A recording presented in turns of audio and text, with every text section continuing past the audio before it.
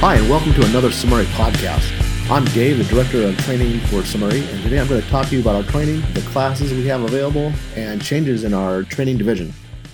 So as most of you know, Summary has two primary courses we offer, our MFSC 101, Best Practices in Mac Forensics, and our MFSC 201, Advanced Practices in Mac Forensics. Both of these courses give an in-depth view of Mac OS and how to conduct a Mac analysis without using any expensive tools.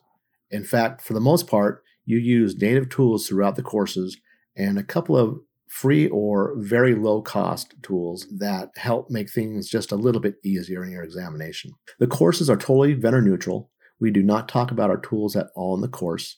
It's all just about how to use the Mac as a Mac forensics platform. Now, the goal of our Mac forensics courses is to give you the knowledge to conduct a Mac exam on any platform using any tool.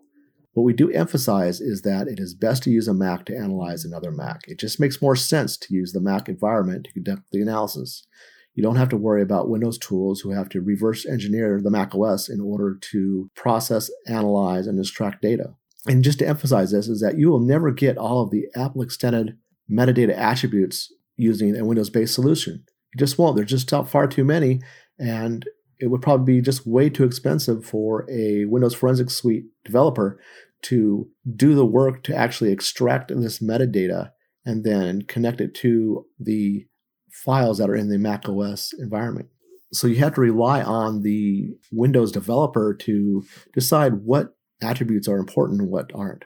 Now, with the Mac, you don't have to worry about this. You get all of the extended metadata attributes, and you're the one who gets to decide whether they're important for your case or not. And that's the way it should be.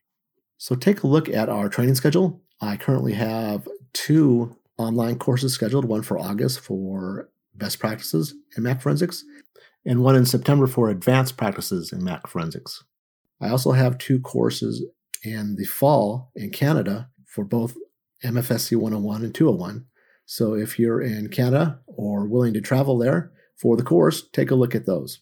Now, if you are a European-based student, I am looking at scheduling a Best Practices in Mac Forensics course on the European Central Time Zone. So if you're interested in that, please let me know. And if I get enough people, I will get that scheduled and we'll get it going and get you guys trained up on Mac Forensics. So besides our Mac Forensics training, we offer 3 on-demand courses.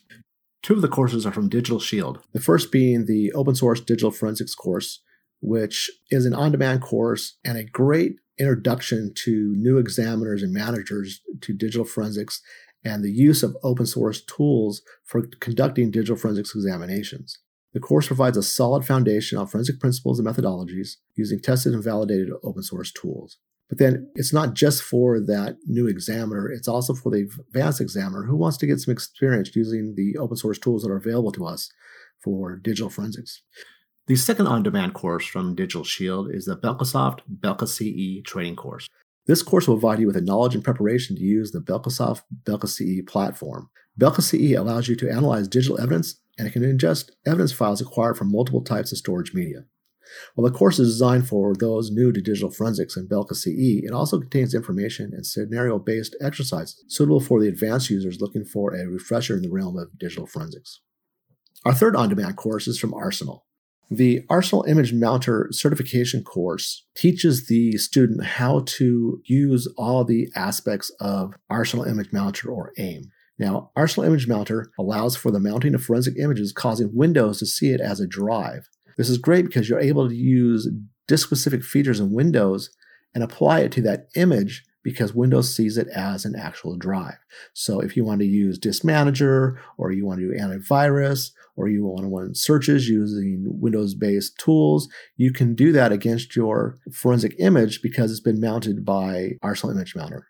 Now, the training is going to introduce and increase the student's proficiency in using the tool. And upon passing the end-of-course exam, they will be certified as an Arsenal Image Mounter certified user.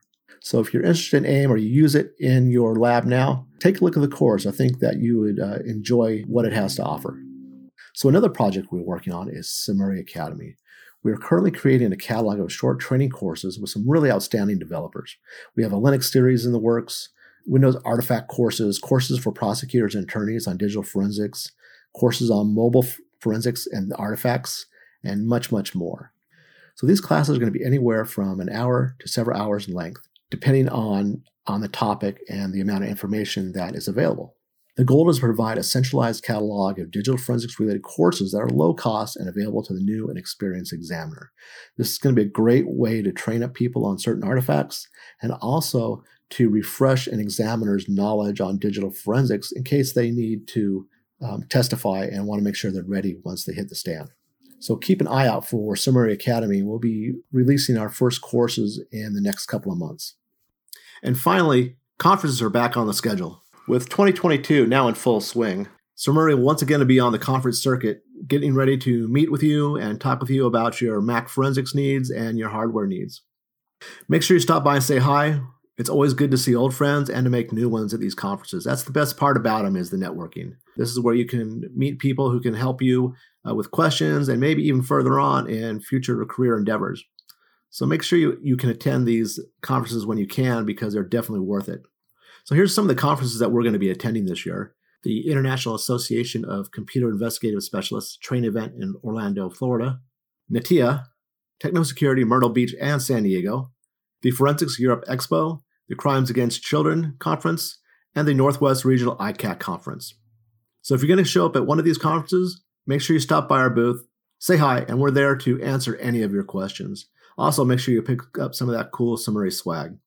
So the last thing for this podcast is we now have a full training staff to support our Mac forensics training.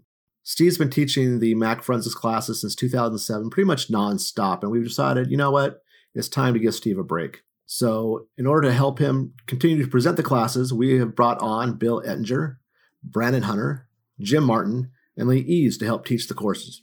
All our instructors are extremely experienced in digital forensics and training delivery. They all have their ISIS CFC certifications and also their Summary Certified Mac Forensics Examiner certifications.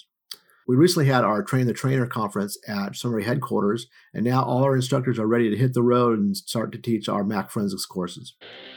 So that's it for now. Thanks for listening and stay safe. Make sure you take a look at our training schedule and get signed up for some of our classes.